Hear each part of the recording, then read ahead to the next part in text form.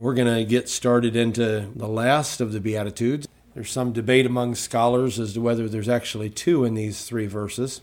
The disagreement is about whether or not Matthew 5:10-12 is just one single package talking about persecution, or whether it's two different Beatitudes. I can't imagine there would be two different Beatitudes both about persecution back to back. But the reason that some believe that is that they think the one in Matthew 5:10, when it talks about blessed, is the last of the Beatitudes, and then the repetition, so to speak, about the blessedness of being persecuted that follows immediately after that in the 11th and 12th verse. Some theologians connect with the statements about salt and light that are right after this.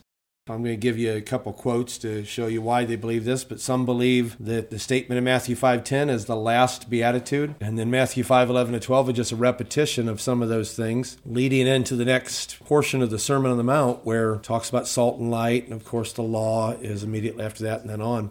I personally believe that this is one beatitude talking about persecution. There's a couple little clues, and maybe one of the quotes I'll give you, they may reiterate what I'm about to tell you. But first of all, the way it says blessed, and then it tells you what they're going to receive, for there's the kingdom of heaven, and it's about persecution. The statements about persecution immediately after that connects it right back to that statement about blessed are they that are persecuted for righteousness' sake, for there's the kingdom of heaven, which seems to imply it's a package of things. It wouldn't really matter if it is or not. If the statement in the 10th verse is the last beatitude, and then the next verse starts some discussion about persecution that came off of that beatitude that just goes right on into the Sermon on the Mount, that wouldn't make much of a difference. The reason it matters to me is because we're putting this in book form as we're going along, and so I have to decide where to end this first book. So do I want to end it with the 10th verse and then start the next book with the 11th and 12th and on to salt and light? Or do we want to finish it with the statements about persecution in the 10th, 11th, and 12th verses? I'm going to do the latter because I believe they belong together, but when we move on with this subject and continue into the next verses, if we have another book, which is likely, that's written in the next portion of this, part 2, so to speak, of the Sermon on the Mount, then we might just reiterate some things about that 11th and 12th verse, because they do seem to connect with the verses about salt and light. It's hard just to stop with the Beatitudes. You almost just have to keep going to the Sermon on the Mount. But given that there's no possibility we'll be able to put the entire Sermon on the Mount in one book, we have to stop somewhere and start into the next one. And it seems very natural to stop with the Beatitudes. I think this is a good stopping point for the Beatitudes. And then when we finish the Beatitudes, I don't think we'll finish this last one, by the way, tonight by any stretch of the imagination. It'll take us a couple weeks. But when we finish the Beatitudes, then we'll continue going on through the Sermon on the Mount as we have been. So let me repeat what I said about this division between these verses. The one view is that there's a new section of the Sermon on the Mount that begins with what almost sounds like a separate beatitude about the blessedness of those who are persecuted. So there are some that believe the Beatitudes end with the 10th verse, and then there's almost like a new beatitude that goes on into a different section of the Sermon on the Mount with the 11th and 12th verse. It's a little bit complicated why some people believe that to be the case. I'm just going to quote someone from each camp. As I already told you, this first view is not really my view. I think that all the statements about persecution probably need to go with that statement about blessed are the persecuted. But David Turner explains that it's clear that Matthew 5:11-12 is related to Matthew 5:3-10, since 5:11-12 is another beatitude, according to him, and 5:11-12 relates to persecution, as does 5:10. But the difference is justify viewing 5:11-12 as literarily distinct, according to him. I'm going to say that because I don't necessarily completely agree, but is literarily distinct from 5:3-10. These chiefly relate to the departure from the tightly knit pattern of 5:3-10, and by that he's talking about the short statements of each of those Beatitudes where it doesn't really expand on them like 11-12 expand on this one. The fact that it changes person, which he may get to in a moment. In fact, he does, so I'll just read what his quote has to say about it. He says, the Beatitude in 5:11-12 uses the second person, whereas those in 5:3-10 all use the third person. In other words, he's saying in the first Beatitudes, blessed are the merciful, talking about them in the third person. But in the 11th to 12th verse, he said, blessed are you. So that's one reason some people think he's talking about two different things here. He's talking about these Beatitudes as a package, then he stops and then starts with the new blessed about persecution that goes on into the chapter. Again, that being his position. He goes on to say, also the Beatitude in 5:11-12 is considerably longer than those in 5:3-10, with a triple description of the oppression, which you see in the last half of 5:11, its reason in the last half of 5:11, and then two commands on how to deal with it in the first part of 5:12, all of which intervene before the promise of reward appears in the last part of the 12th verse. An additional explanation connecting the disciples with previously persecuted prophets comes after the promise at the very end of the 12th verse. Overall, 5:3-10, this is his opinion, amounts to a backward glance, and 5:11-12 to a forward glance toward future persecution for Jesus' sake. Therefore, also, there is an obvious conceptual unity of 5:11-12 with 5:3-10, but there's also good reason to take this expanded beatitude with 5:13-16 as a distinct description of the life of the disciple in the world. So to make a long story short, what he's saying is 5:10-12 would be a much longer beatitude than any of the other beatitudes. So he thinks maybe just the first part, the 10th verse, is the beatitude and the rest something else. He thinks the 11th and 12th verse, because they're in a different person, he thinks it's talking about a different issue, or perhaps it's shifting subjects. And he thinks it connects with the 13th to the 16th verse, talking about salt and light. John MacArthur gives a good explanation of the opposite view, which is the more traditional view, which is closer to what I believe. He says, the Lord's opening thrust in the Sermon on the Mount climaxes this great and sobering truth. Those who faithfully live according to the first 7 Beatitudes are guaranteed at some point to experience the 8th. Those who live righteously will inevitably be persecuted for it. Godliness generates hostility and antagonism from the world. The crowning feature of the happy person is persecution. That doesn't sound so good, does it? But wait till we get into persecution and you see what persecution can do for you that you may not appreciate in the moment, but you sure will appreciate in the long run. Kingdom people, he goes on to say, are rejected people. Holy people are singularly blessed, but they pay a price for it. The last beatitude is really 2 in 1. Now here's how he's explaining the opposite view from what Turner just gave us. And quote I gave you of Turner. He said, blessed is mentioned twice in Matthew 5, 10, 11, but only one characteristic, being persecuted, is given, although it's mentioned 3 times, and only one result, for theirs is the kingdom of heaven, is promised. Blessed apparently is repeated to emphasize the generous blessing given by God to those who are persecuted. Double blessed are those who are persecuted, Jesus seems to be saying. That's a good answer to the view given by Turner, and that is that the reason there's 2 blesseds there is that this is pretty serious business, being persecuted, and somebody who's persecuted because they have the right spirit, the right actions, they're doing the right things, is doubly blessed, is what he's tying this to.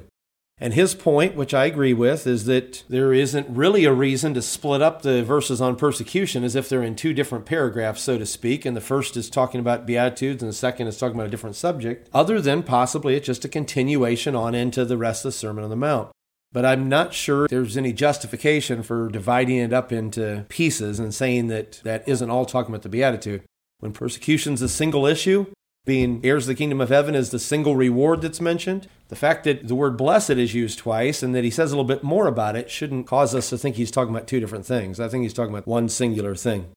It is possible, though, that first view is correct and that 11-12 begins a new section that's not part of the list of Beatitudes, but just an expansion on the last of them. But since, as I said, this book we're putting together is going to close with the list of Beatitudes, I'm going to combine these verses together to discuss them, and we'll address persecution as a whole and perhaps even the issues of affliction and suffering and other things that go hand in hand with being persecuted.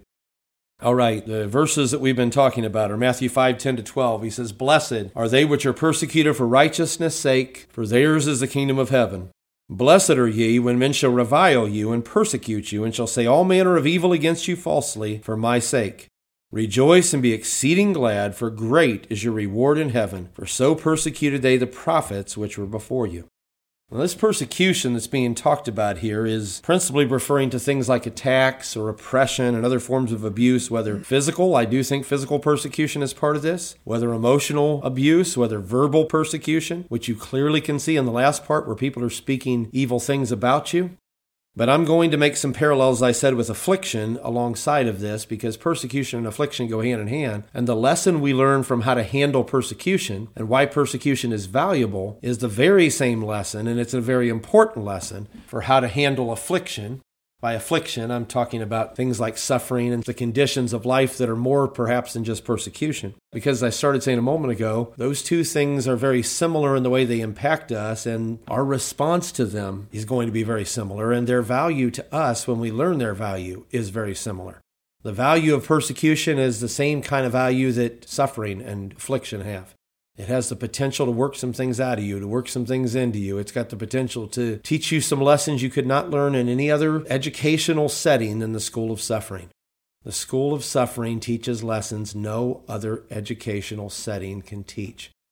I have learned more in the school of suffering at various times in my life than I've learned in almost any other place of education or process of education, because there are just lessons that can be taught. It'll teach you lessons about yourself. It'll teach you lessons about God, for that matter. I think when most people read this, they're thinking about being persecuted because they're righteous. That's what I think the vast majority of people think when they read this, and that is part of this. But there's actually two different ways you can be persecuted for righteousness' sake. Number one, you can be persecuted by the wicked because you are righteous or because you're striving to be righteous.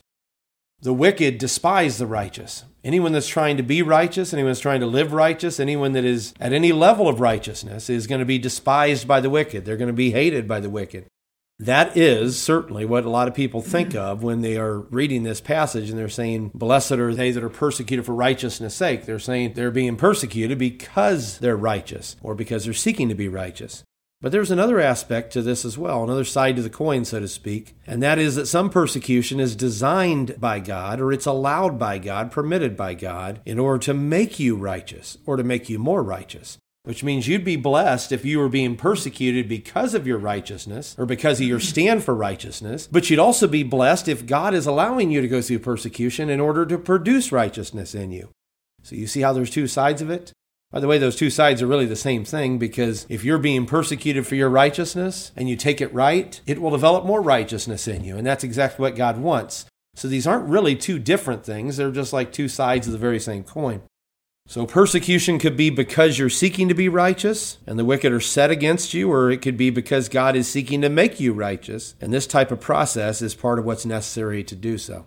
As I said, those might seem like two different things, but they're really just one single multi-layered motivation for persecution occurring, two sides of the same coin. A person who's being persecuted because they're striving to be righteous is being treated the way they are by the wicked because the wicked hate righteousness. They don't like righteous people, and they don't like righteous standards. But at the same time, a person who's being persecuted by the wicked because of their righteousness or desire to be righteous is being allowed or permitted by God to be persecuted because God could stop it, couldn't he? God could keep anybody from persecuting you if he wanted to. God could keep anything from happening to you if he wanted to. There's nothing too big for God. There's nothing outside of his purview, which means if you're being persecuted, then there must be some lesson in it that God wants you to learn, or he would protect you from that persecution.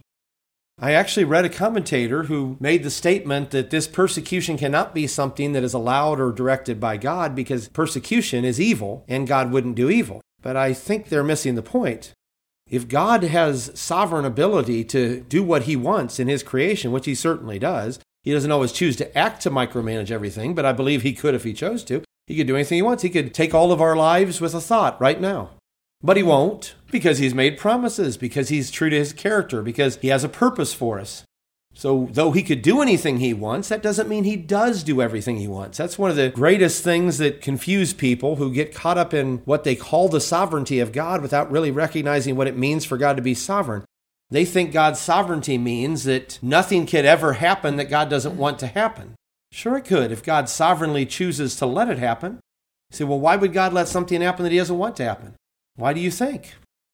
If Adam and Eve were given the choice, and they truly had free will choice to choose to obey God or to disobey God, he would have had to have let that happen. And if they had chosen to disobey him, then he would have had to have permitted that possibility. So some believe he didn't permit that possibility. Because they cannot accept that God permitted the possibility that Adam and Eve actually chose to do something that was against God's will, they then come up with this convoluted idea that it actually was God's will for them to sin.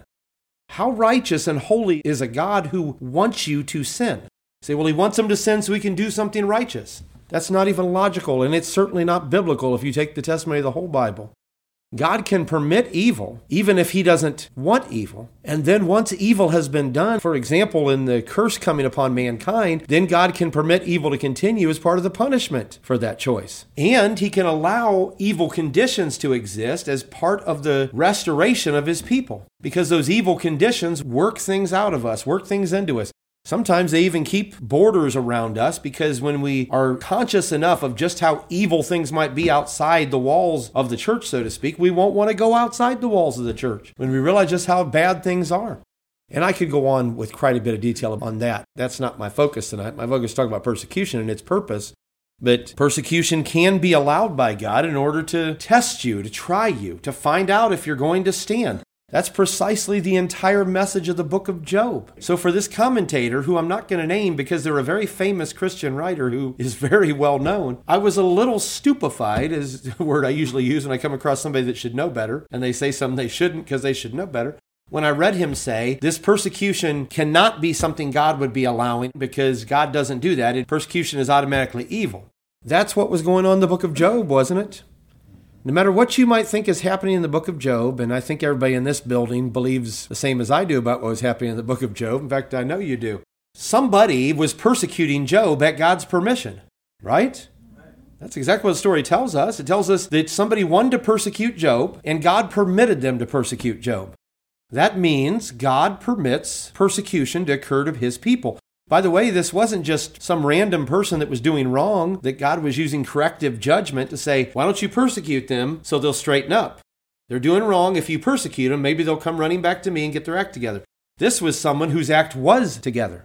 This is someone who God used as a benchmark for a certain level of righteousness existing in the earth at that time, that this person was the hallmark example of it in their generation. I say a certain level of righteousness because Job wasn't perfect like Jesus was, but Job was living at what appears to be the highest level of righteousness he could live in his day. And so God used him as an example in discussing this with this individual. I'm saying individual just so we don't stir up anybody that believes different than we do on this particular subject, but it's obviously an individual, isn't it? They're having a conversation with God. He's talking back to him. It's obviously someone that has some pretty powerful abilities. If they can call down fire from heaven and bring up winds and instigate people to come attack Job's flocks and those things. Well, I'm not going to wade into that particular doctrinal issue, but it takes a massive amount of what I often refer to as Olympic caliber mental gymnastics to get around the fact that this is an individual with supernatural powers in the book of Job. You either believe Job's a real person and these are real events, or you don't. And you're going to be on the wrong side of the Bible if you believe he's not a real person and these are real events, because he's talked about elsewhere as a real person. Why would God say, if Noah, Daniel, and Job were alive in this generation, they could deliver their own souls? Are they all mythical people, or are they all real people? That's a list of real people, which means Job's a real person. So every other person in the story named and discussing things back and forth between each other have to be real entities. And a couple of those entities appear to have supernatural powers. The two that are talking in the first and second chapters clearly have supernatural abilities. We'll leave that where it sits. I'm not planning on wading into that doctrine tonight. But there's so many layers to why we believe that are so simple that it takes somebody that is adamantly determined to blind themselves to what the Bible simply says to avoid what it's saying in the book of Job. Rather than to offend our brothers who I love dearly who believe that differently, I don't have any prejudice against them. It's interesting to your point that Job was the peak level caliber of righteousness at that time, and there was this debate, and he allowed these things to happen to him, and look how much more righteous that Job seemed to appear afterwards. That's absolutely right. Job wasn't only righteous, but it looks like he came out of this at an even higher level, at least in terms of maintaining his integrity. He came out of this having not only maintained his integrity, perhaps even proven himself in a greater way. But he was being persecuted by somebody. In the first chapters of this book, someone was specifically persecuting him in some pretty horrific ways. And yes, some of them were evil. You notice God himself didn't do them. God cannot do evil, period. He can bring about things that are evil, but they're not morally evil. When it talks about God creating evil, it talks about God creating things that are experientially evil, like a flood is something that when you experience it, it's an evil to you. That's the way that language is used in the King James Version. When it says God creates evil, it doesn't mean moral evil. It's talking about evil things. We just don't refer to them that way. We talk about them as bad things. It's a bad thing that there was a hurricane. A lot of people lost their lives. But the Bible sometimes uses the word evil for those things because evil is bad. So sometimes when it's talking about God doing something that's evil, it's not talking about some morally evil. It means he brought some evil upon somebody, a calamity, some terrible, horrific thing that was part of his judgment. That's not the same thing as saying God can do moral evil. He cannot do moral evil. So for someone to carry out persecution that is morally evil has to be someone different than God. And in order for it to be done, God has to allow it. He's not doing it, but he has to allow it. Meaning somebody says, and this is what happened in the first 2 chapters of Job, if you let me persecute Job, he'll turn on you. And God says, go and do it. God doesn't persecute Job. God doesn't send a righteous angel to persecute Job. Somebody else goes and persecutes Job and does it, as I said, with supernatural ability. So persecution is certainly something that God can allow, even of his own people. The evidence of that is what we've been talking about the last couple of minutes in regard to Job, that Job was persecuted by some agent that God allowed to carry out that persecution. Now, the agent carrying it out appears to be evil, wouldn't you think? God wasn't the one who did it. Some people try to get out of the fact that supernatural things are occurring to Job, which only a supernatural entity could do, by going to the end of the book where it says that God did these things to Job. That is also something that is a Hebraism, a Hebrew expression, that when God does something, he isn't always the one who personally does it. If God allows something bad to happen to you, there are times in the Bible where it says God did such and such, but God didn't do it, somebody else did it. Some other person might have done it to you. The fact that the end of the book of Job, in just one statement, seems to give God the responsibility. He has the responsibility. You know why? It could never have been done if he hadn't permitted it. So to give God the credit for what happened to Job is correct, because God allowed it to happen, but God didn't do it. You see the difference? When somebody comes to God and says, and by the way, this isn't the conversation either, and some people twist this out of context. They say, so-and-so came to God and tried to manipulate or influence, or I've even heard people try to claim, intimidate God into letting them persecute Job. Is that what you read in that conversation? This person came before God, didn't say a thing until they were addressed first, and then God brought up Job. God instigated the whole thing, but it was this entity who suggested persecuting Job, and then God allowed them to do so. So we have to give the credit where credit is due for different things. We have to give God the credit for allowing it, but we have to give this entity the credit for carrying it out. So coming back to this issue, it's obvious that God can allow persecution to happen to his people. It's part of the process that can do things in the lives of his people to change them in different ways that just cannot be changed in any other way. Fire baptism. Fire baptism is an example of that, Brother Ron.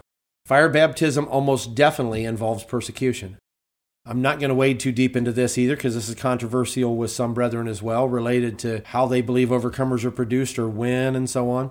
But the lineage I have come from has not generally believed that perfection can be produced without fire baptism. And fire baptism seems to always include severe and intense persecution. What we've sometimes compared with what happened with the 3 Hebrew young men going into the furnace, that it takes a furnace with that level of heat to produce that kind of perfection, if you're talking about that typologically. Because you notice they went to the furnace and the process left no smell of smoke on their garments or anything else, but the things that were binding them when they went in that furnace were gone. Isn't that interesting? The fact that it tells you there's no smell of smoke on their garments, but the ropes were burned, is extremely significant, because anything that would burn the ropes would surely burn up their clothes. If not scorch them, even if somehow they were protected that it didn't affect their skin, it would still burn up their clothing, wouldn't it? But it didn't touch anything but the ropes. See, that's the purpose of fire baptism, if you're paralleling it. The purpose of fire baptism isn't to destroy you. It's to get rid of all the things that are binding you as a slave to sin. So using those kind of parallels, since we are talking about persecution, and we're going to talk about fire baptism, I imagine, as part of this. That's a good thing to bring up, Brother Hannawalt. Fire baptism is an instrument of purging, and part of the machinery of that instrument, of that engine of fire baptism, is persecution. And I think that persecution will always be present when fire baptism is occurring. That's part of the fiery process of fire baptism, is persecution. So if we're not seeing tremendous persecution, I would have a hard time believing people are going through fire baptism, because I think fire baptism includes the ingredient of persecution. Not just the pressure that you're going through that God might be applying to you in general, but persecution he allows other people to carry out.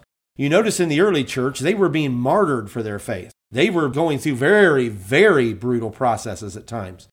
Paul should have died multiple times with the beatings and injuries and stonings even that he took. But God had a work for him, and so God took him through that process of all kinds of terrible conditions, some of which I'm sure we'll touch on going through this issue of persecution, some of those passages where he talked to Timothy and others about some of the things he went through that were brutal things he had to endure. But he did them for the Lord Jesus' sake. He did it for the name of the Lord Jesus. He did it because he knew it would produce something in him.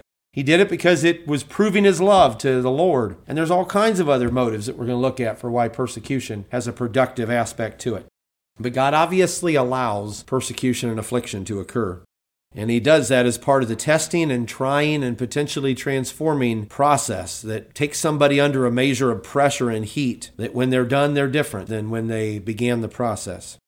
Persecution that's allowed by God can come in two different kinds of forms, and maybe variations of these. One of them is the result of God's corrective judgment on a person who's resisting his will and not following his ways, who he wants to deliver.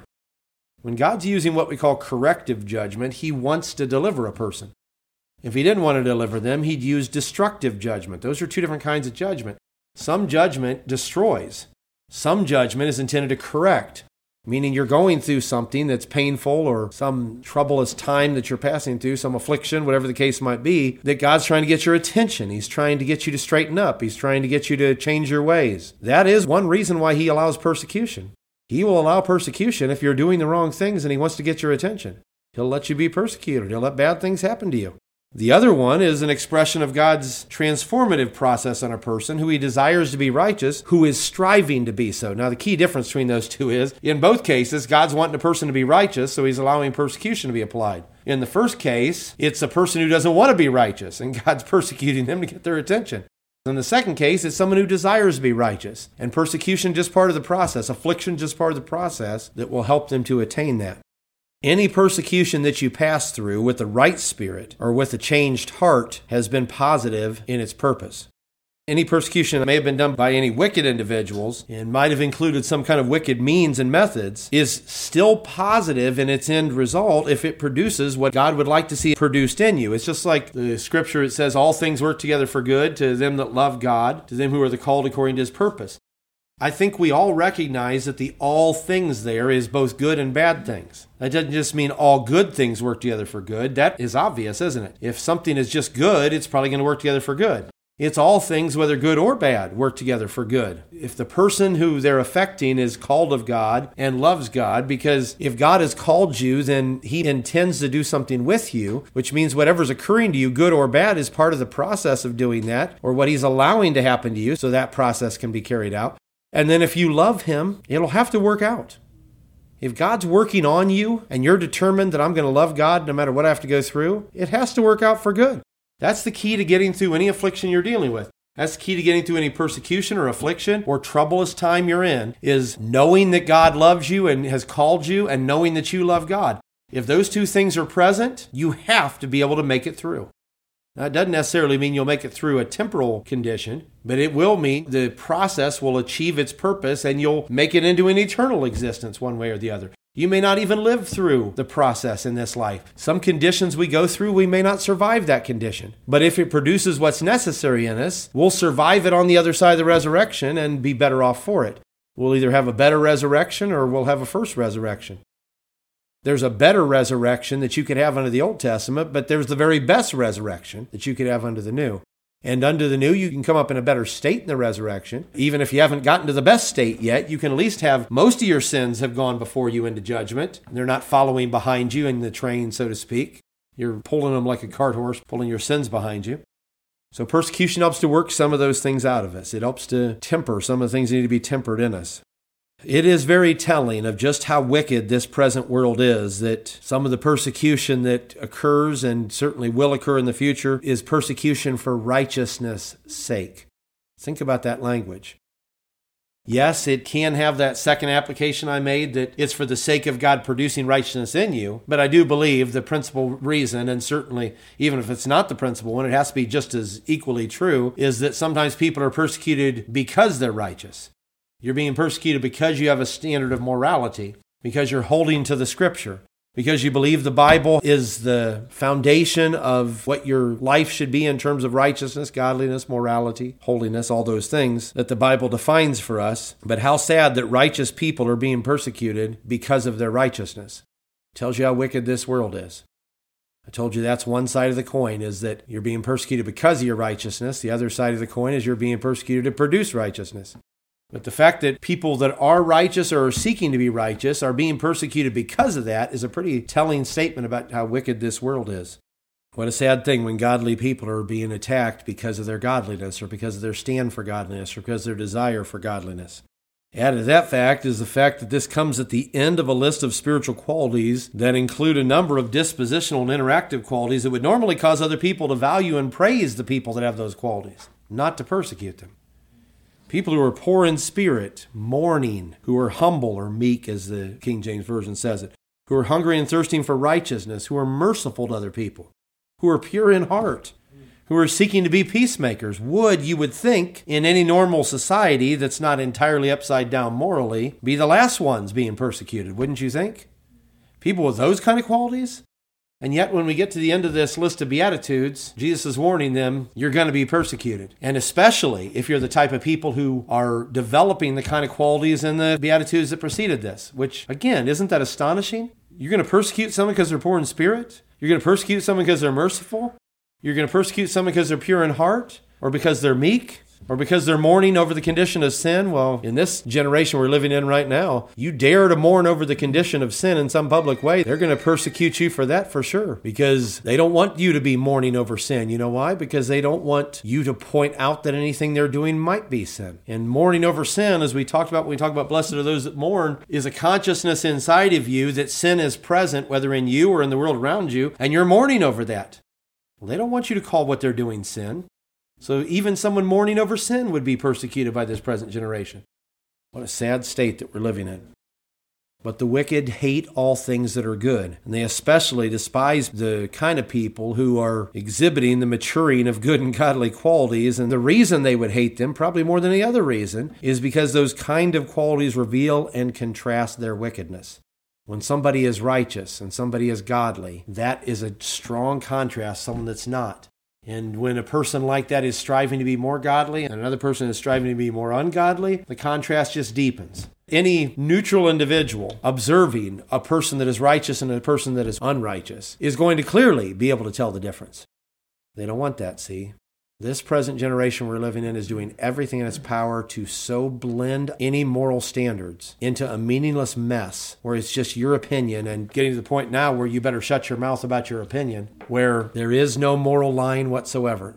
I'm going to give you a number of quotes. I did this with a couple of these. I told you when I gave you some of the other ones that one of the reasons I'm going to give you several quotes in a row, and a couple of them are a little bit lengthy, is because in some of the books that I've read on this subject, there have been some that have put it so well that I would not even consider rewording it. I wouldn't put it in my own words. And even though I may not agree with them on all their doctrinal points, very strongly differing with some of them on some, I still think you give credit where credit is due when somebody has an undeniably spiritual insight into some of these things. Turner points out that the chief marks of those who already live under God's rule are humility toward God and mercy toward people. One might expect such humble, merciful people to be valued highly by their fellow humans, but such is not the case. Jesus' disciples should expect not praise, but persecution for their righteous behavior. And then MacArthur asks us to imagine a man who accepted a new job in which he had to work with especially profane people.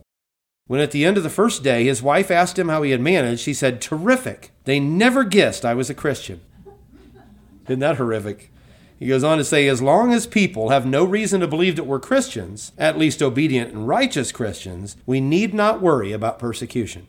But as we manifest the standards of Christ, we will share the reproach of Christ.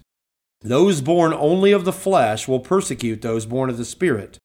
To live for Christ is to live in opposition to Satan and his world and in his system. Christ-likeness in us will produce the same results as Christ-likeness did in the apostles, in the rest of the early church, and in believers throughout history. Christ living in his people today produces the same reaction from the world that Christ himself produced when he lived on earth as a man.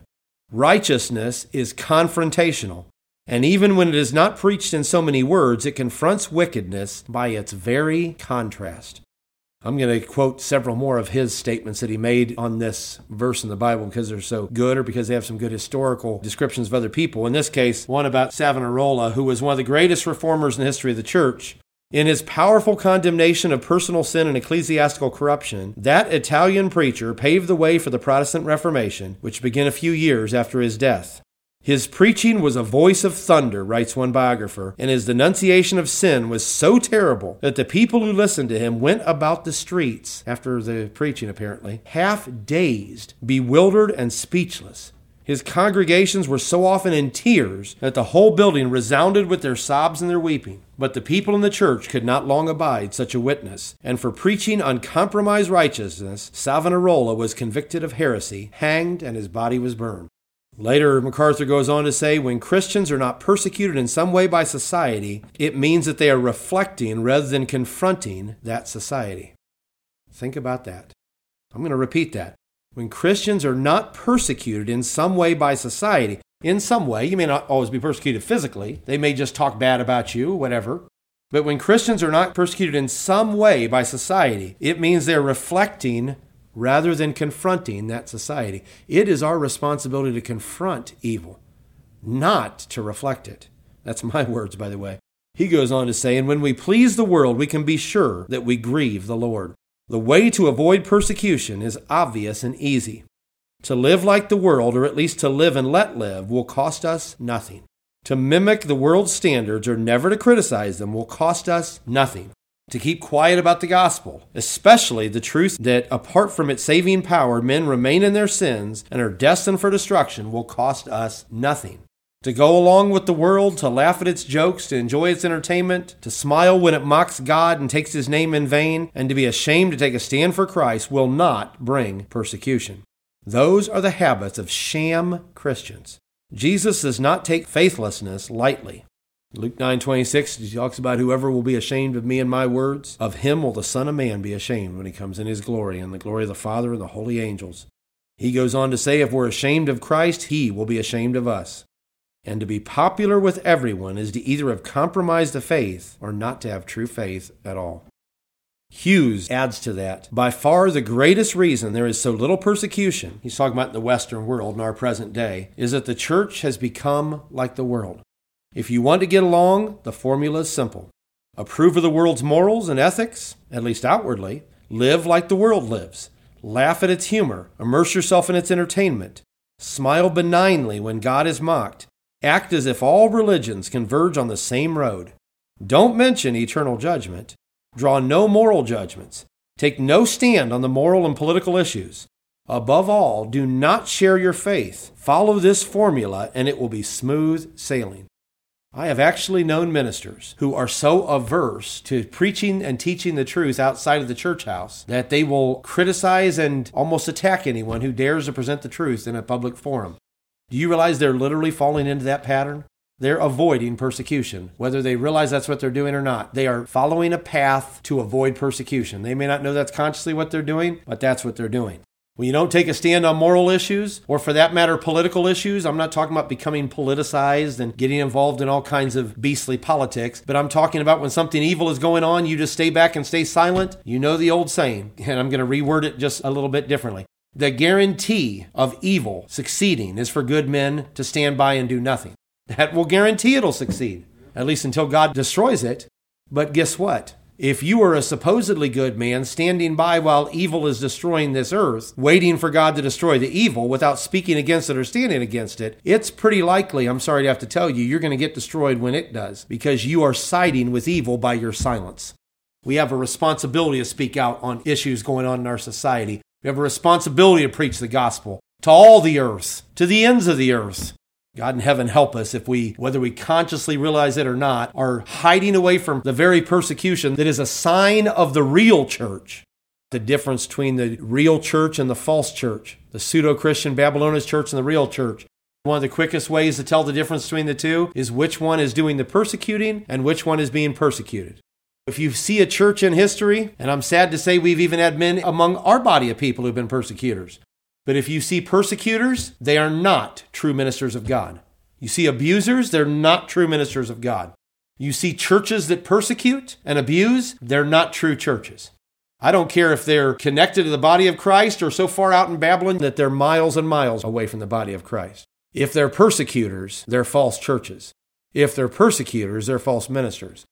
The true church isn't persecuting its people or any people who they're trying to witness to. It's the false church that did that. The true church is almost always the object of persecution. Just like Hughes said and Turner said and MacArthur said, one of the signs that you're a part of the true church is that the world is not going to like you. You probably will be persecuted. If you're the one doing the persecuting, whether inside the church or against people outside the church, you're probably part of Babylon, whether you call yourself part of the body of Christ or not. God in heaven help us, because I have known ministers in the very body of Christ who've been so abusive to their people that they've proven themselves to be a Babylonish false minister right in the middle of the body of Christ. You can have Babylon right in the body of Christ, but eventually we're going to have to get Babylon out of the body of Christ. Just like they had to search out and find out where that Babylonish garment was and that wedge of silver and those other things. Finally found them under Achan's tent. You realize Achan had to give those things up, and then Achan had to give up his and his family's life because he did that? God in heaven help us to get rid of those things before we come to the place where God's judgment is so severe that people start losing their lives. God in heaven forbid. I told the Lord here last year that if He was trying to talk to me about anything that I am doing or saying or anything that's in me that needs to be changed, please, Lord, change me. Don't kill me because I won't change. Change me so I don't have to be killed. And I'm thankful the Lord's extended my life. I hope He's seen that my willingness to be changed, if there's some in me that needs change. Hope He's seen my willingness to speak for Him, even when it's dangerous sometimes to speak for Him. Too many people are afraid of persecution.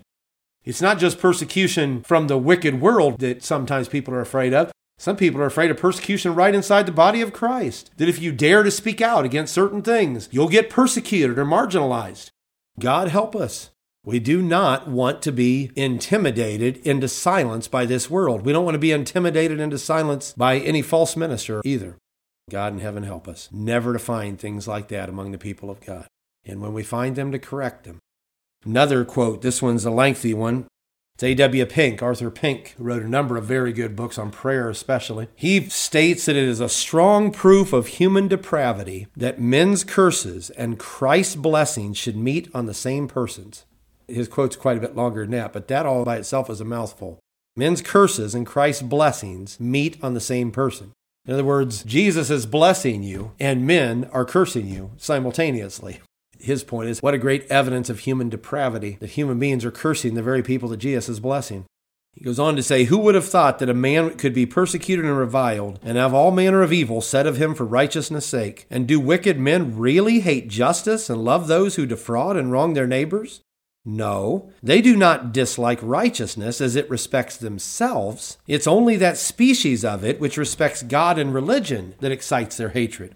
If Christians were content with doing justly and loving mercy, and would cease walking humbly with God, they might go through the world, not only in peace, but with applause. But he that will live godly in Christ Jesus shall suffer persecution, as 2 Timothy 3:12 says. He goes on to say, such a life reproves the ungodliness of men and provokes their resentment.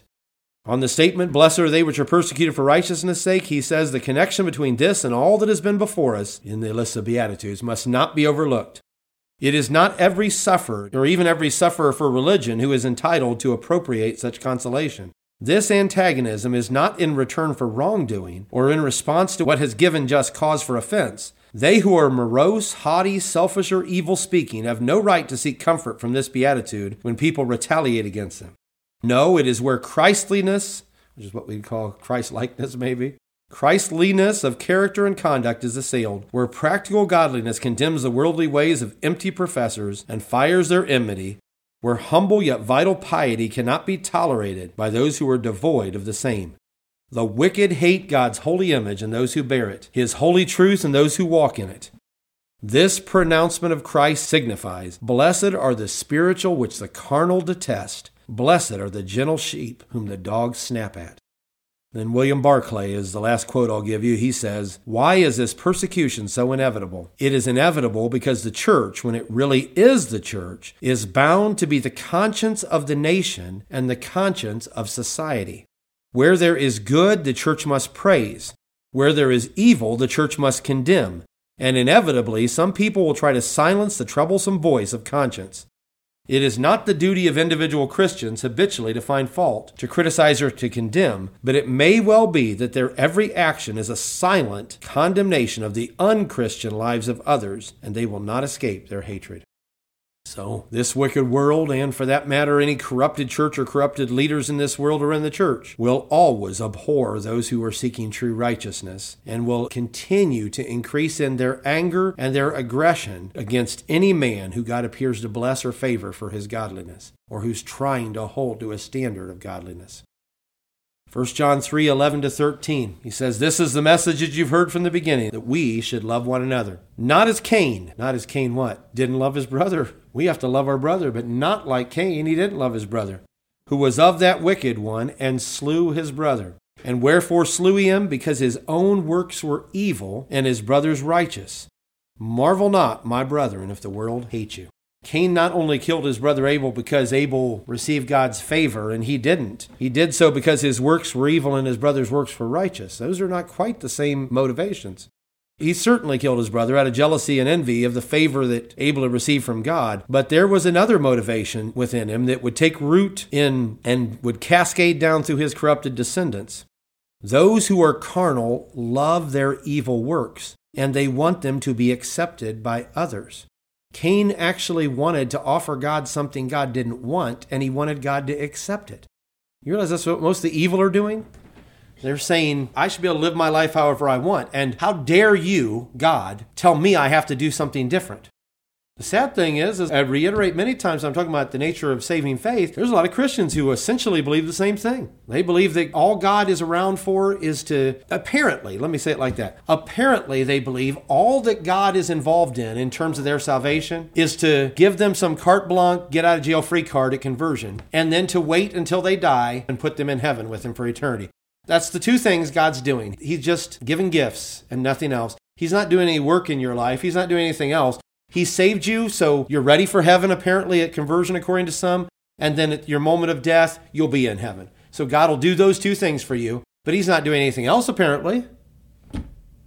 We have a whole lot of words in this Bible that are unnecessary if that's all he was doing. You could have said that in a lot less words. You wouldn't have had to tell us all the different things that are required of Christians. You wouldn't have to talk about baptisms, plural. You wouldn't have to talk about going on to perfection. There's a whole lot of things that are absolutely unnecessary. It's not, all right? Absolutely unnecessary padding in this book if what a lot of Christians believe about salvation is actually true. Have you thought about that? There's a whole lot of things in this book about what our responsibility is that apparently we don't have. So why add all those words about our personal responsibility when it stopped at the moment of our conversion and we're saved forevermore?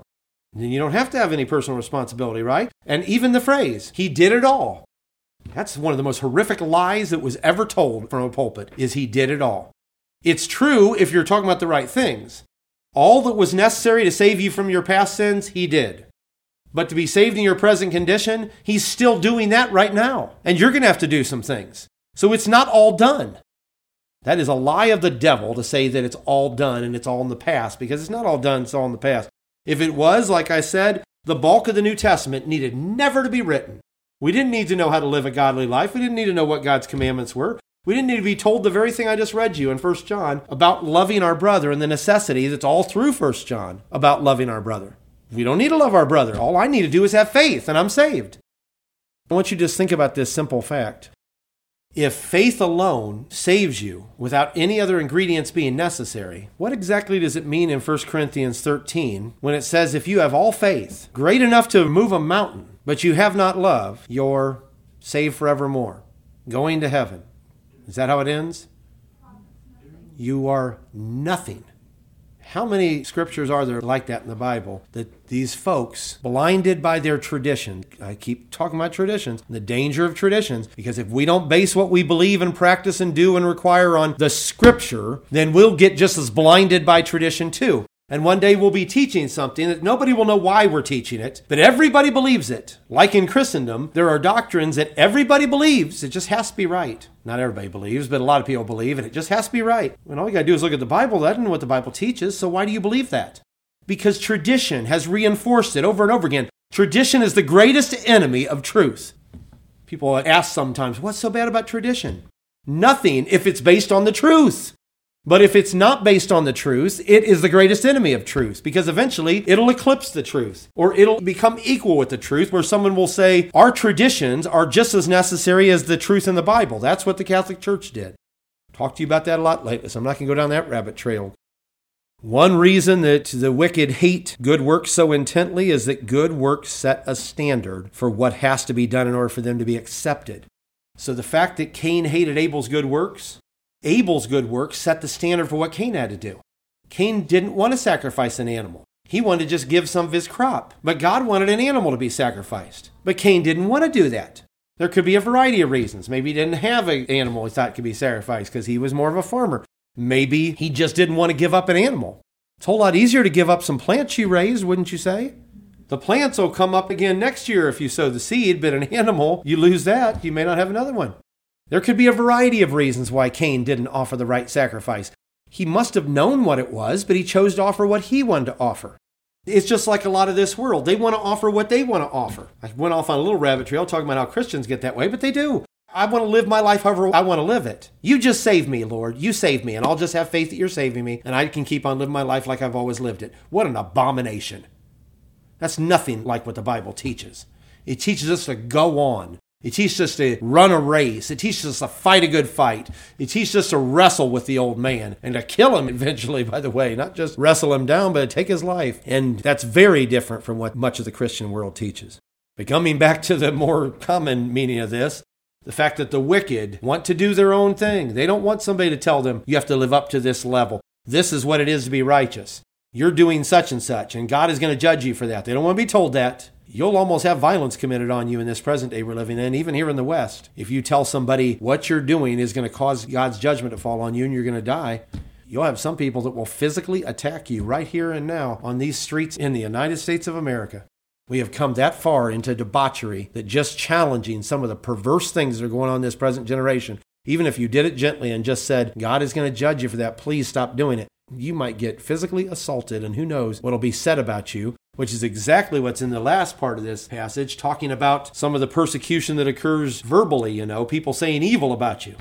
There's two elements to that. I'll probably come back to it. But there is the fact that they're speaking evil against you falsely, and then there's the fact that they're speaking evil against you. Those are two different categories, because some things they might be saying are entirely false. Some might be partially true.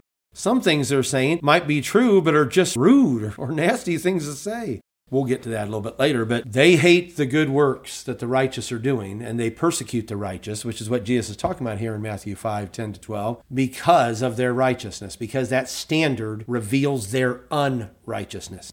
It shows how wrong their evil works are. And so they try to destroy that light shining on them that reveals their wickedness by destroying the source of the light, by destroying the bearers of the light. The source of the light is the Word of God. The bearers of the light are us. We're the ones who are the light bearers, shining in this dark world, as Paul talked about, holding forth the word of life. You notice what we're doing? It's like a lamp that we're holding out in pitch darkness. This world is falling into pitch darkness, and we're holding out a lamp to let them see there's a way out of this. There's a way out of the dark. We have to be lights, burning lights and bright lights in this dark world. Again, holding forth the word of life, because that's their only hope, as if they will respond to the word of life. But they don't want to do that, so they persecute those who are holding out that opportunity to them. It, again, shows you just how upside down this world is. When people trying to deliver you from death are the ones you're persecuting. That's literally what it is. Yeah. If somebody's preaching the gospel to somebody or trying to appeal to them to turn to God or turn from their wicked ways, if they didn't love you, if they didn't want to save you, why do it at all? Think about that for a minute. They get so upset that somebody is saying, you have to stop doing that, that's wicked. And they want to kill you for it. They want to kill your influence, or they might even want to kill you for daring to tell them that what they're doing is evil and wicked. You realize how much easier it would be not to? Do you realize we are risking ourselves for them by telling them that? That's what this issue about persecution is about on one level. It's that we have to be willing to be persecuted for righteousness' sake. Here's a third layer to it. For the sake of their potential righteousness. Right now, they're unrighteous. Right now, they're lost in sin. And we're reaching out to them, hoping we can bring them into a relationship with God so they can be made righteous and redeemed from destruction. And they're persecuting us for trying to save them. It'd be like somebody drowning and you're reaching out over the side of the boat to get them and they bite your hand. Or they pull out a knife and stab you. You're trying to save them from drowning. That's what these scriptures are describing. The individuals described in these Beatitudes are the epitome of what it is to be a Christian. And people like that, reaching out to this lost world, trying to deliver them, trying to help them. Again, we'd be a lot safer if we just shut up and stayed out of the way, wouldn't we? If we didn't speak out against evil. Why are we speaking out against evil? Well, one reason is because we find it horrifying. We know it angers God. We don't want to live in that kind of society ourselves. But you know what one of the greatest reasons for speaking out against evil is? To deliver those who are doing it. And so while we're trying to deliver them, they're attacking us. While we're trying to save them, they're persecuting us. And you will get persecuted because they don't want to be saved. Isn't that a sad thing? They would rather drown in that terrible mess than to be pulled out of it and to have life. You have something? I was just thinking about the thou shalt not suffer sin. You know, to love thy neighbor as thyself. You don't want to see them fall into a pit. So we don't want to see people hurt. So, right at the heart of this issue of persecution for righteousness' sake, I said, I've added a third thing to it. There's three things at least you could come up with. One of them is you're being persecuted because you're trying to be righteous. Number two, God could permit you to be persecuted because he wants you to be righteous, because he's working something in you. Three, you might be persecuted because you are hoping others will be redeemed and be able to be made righteous. All those things will bring persecution, but only because this world is so wicked and so resistant to righteousness. Proverbs 29:10 says, the bloodthirsty hate the upright, but the just seek his soul. You realize the word just is the word for righteous? You see the word just in the King James Version quite often. It's the very same word that means righteous. So think about that. The bloodthirsty hate the upright. We're upright and trying to help them to get to be upright. We're trying to be the just that seek his soul. So you got some bloodthirsty person that hates the upright, but if you're a righteous man, you'll still try to seek his soul. That doesn't mean to take his soul, to kill him. That means to seek to deliver his soul. Down the 27th verse of that 29th chapter, it says, an unjust man is an abomination to the just, and he that is upright in the way is abomination to the wicked. Isaiah 59:14-15, where it says, judgment is turned away backward, and justice standeth afar off, for truth is fallen in the street, and equity cannot enter. Yea, truth faileth, and he that departeth from evil maketh himself a prey. And the Lord saw it, and it displeased him that there was no judgment.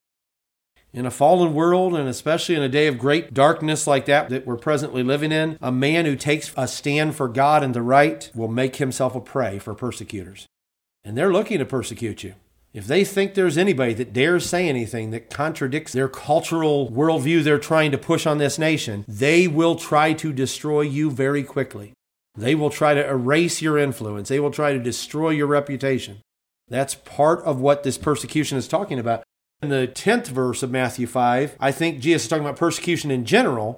In the 11th and 12th verse, he's talking pretty specifically about persecution in terms of things people are saying about you. People can do tremendous damage with their words. If they didn't kill you, in some cases, you might be better off they beat you up and left you half dead on the side of the road than to go off and destroy your reputation and erase your influence. That's the definition of cancel culture, where anybody that dares to challenge them, they cancel.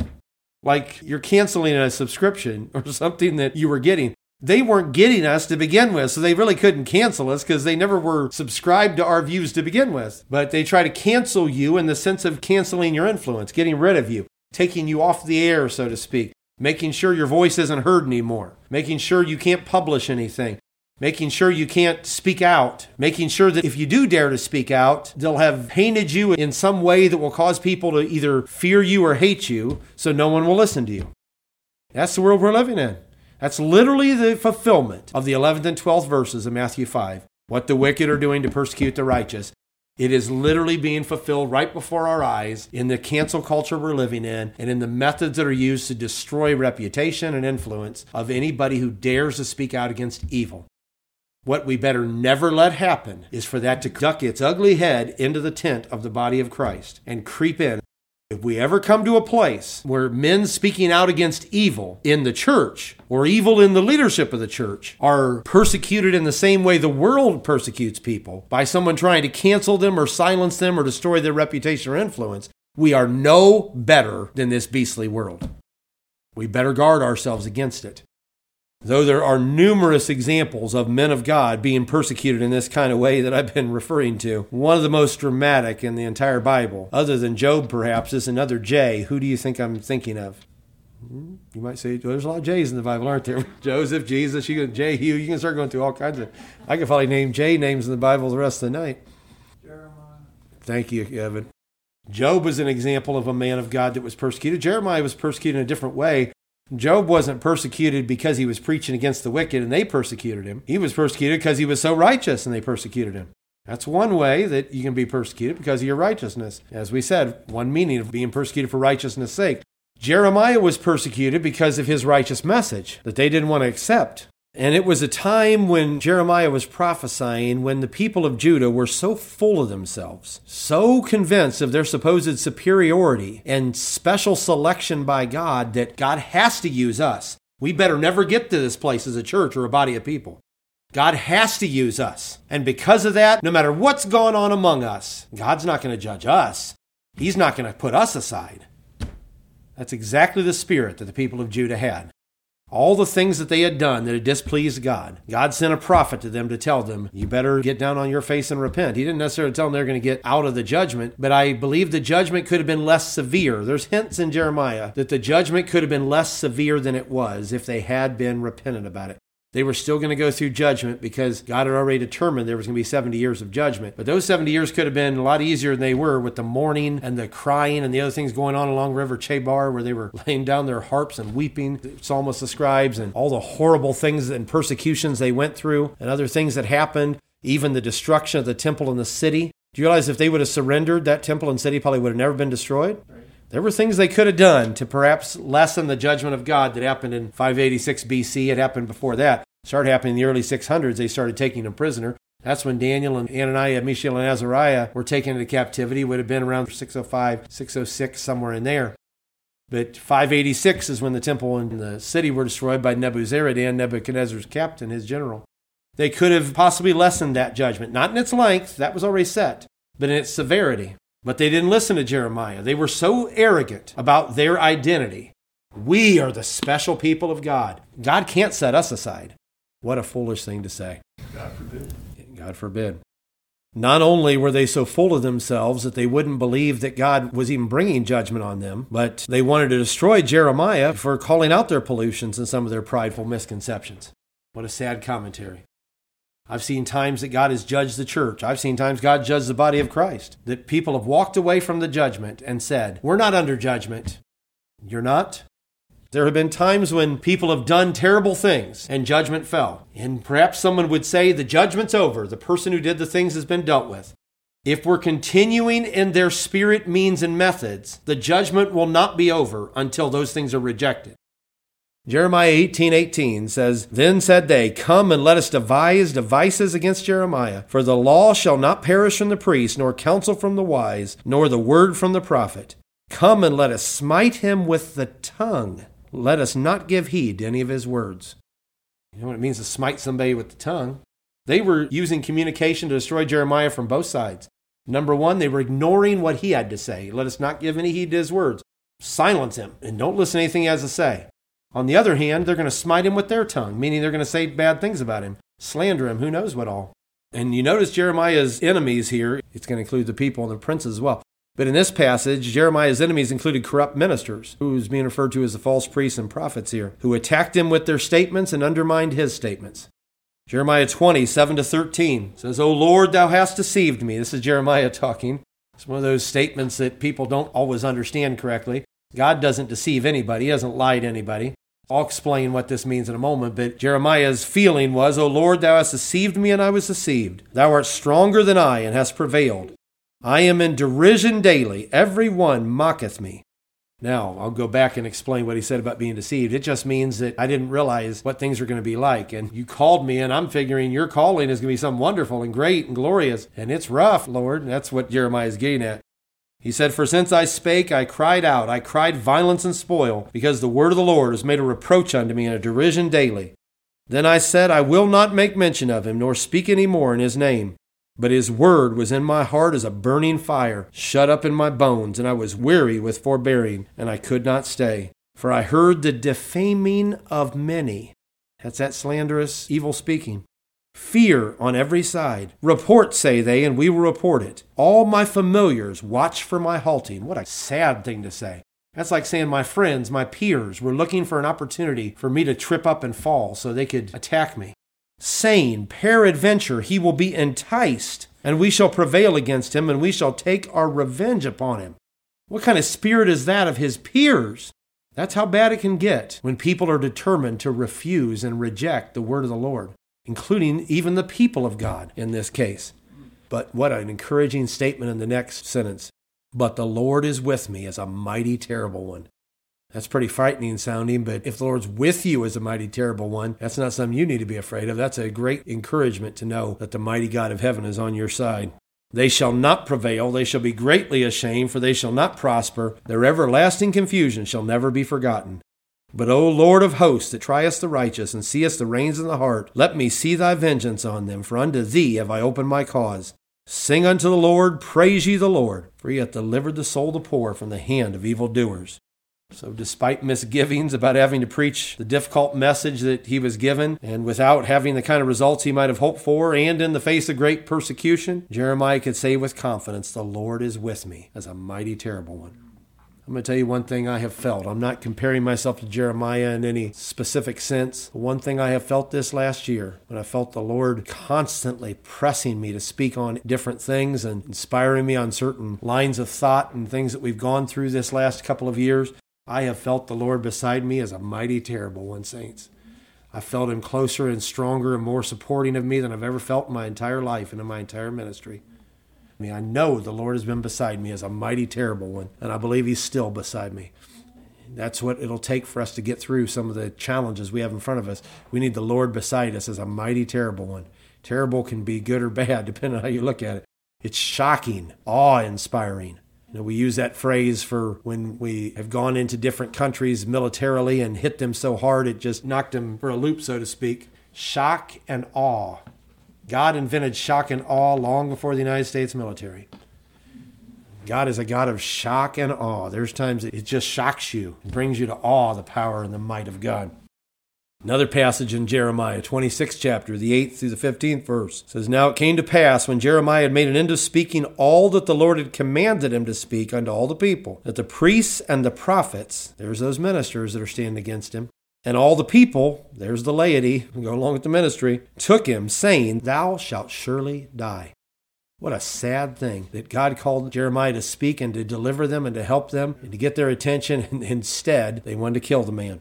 "Why hast thou prophesied in the name of the Lord, saying, This house shall be like Shiloh, and this city shall be desolate without an inhabitant? And all the people were gathered against Jeremiah in the house of the Lord. When the princes of Judah heard this," here's the civil powers now, along with the religious, "then they came up from the king's house unto the house of the Lord, and sat down in the entry of the new gate of the Lord's house. Then spake the priests and the prophets unto the princes and all the people, saying, This man is worthy to die, for he hath prophesied against this city, as you have heard with your ears." That's what the Babylonish church said when the reformers started speaking out against that Babylonish Roman church. They said, "How dare you speak out against the church, the false church?" There is no church, true, false, or otherwise. If there is an otherwise, there isn't an otherwise, true or false. But there is no church, true or false, that the God of heaven may not speak out against at times. Even the true church has made dire missteps at times, and God will send prophets to speak out against those missteps. God in heaven help us never to take a stand against the very person that God has sent to speak against some of the things that might be occurring, like that Roman church did and ended up killing massive amounts of people because those people were speaking out against the pollutions and evils going on in that church. "Then spake Jeremiah unto all the princes and all the people, saying, The Lord sent me to prophesy against this house and against this city all the words that you've heard. Therefore now amend your ways and your doings, and obey the voice of the Lord your God, and the Lord will repent him of the evil that he hath pronounced against you." That's that hope I told you is built in. God wasn't going to keep them from going into captivity because he'd already said that's a set thing. But God could have repented of a lot of the evil. There's the word evil. Remember I said earlier, the evil God was going to do against them? That's not moral evil. That's the terrible destruction and persecution God was going to allow to be unleashed on them. As for me, behold, I am in your hand. Do with me as seemeth good and meet unto you. But know you for certain that if you put me to death, you shall surely bring innocent blood upon yourselves, and upon this city, and upon the inhabitants thereof. For of a truth the Lord has sent me unto you to speak all these words in your ears. So the ministry, which is what's being referred to by the priests and prophets, and the laity, referred to there by the people, they even alliterated it all for us in English, didn't they? And the princes, who were the civil leaders in Jeremiah's day, were also blinded by their arrogance about their identity, that they were God's special chosen people, and surely God couldn't destroy them or destroy their work or set them aside. That they ended up violently opposing Jeremiah's calls for reform and repentance, and they refused to accept that they could ever be out of the will of God or in need of correction. We better never let that kind of arrogance develop in us as a church or a body of people, where we think we are so great, so set apart from everyone else, that things can occur among us that are abominations, and it'll be fine because we're on too high of a level to be lowered. God can bring anybody down, and we have to make sure we maintain a high level of personal purity and holiness as well as corporate purity and holiness. The prophet Amos talked about some of the individuals who had this same kind of spirit. It says in Amos 5:10, they hate him that rebuketh in the gate, and they abhor him that speaketh uprightly. When evil's going on in the gate, or judgment has to be properly carried out there, those who are corrupt will hate and abhor anyone who's seeking to righteously judge or purify conditions that have to be addressed.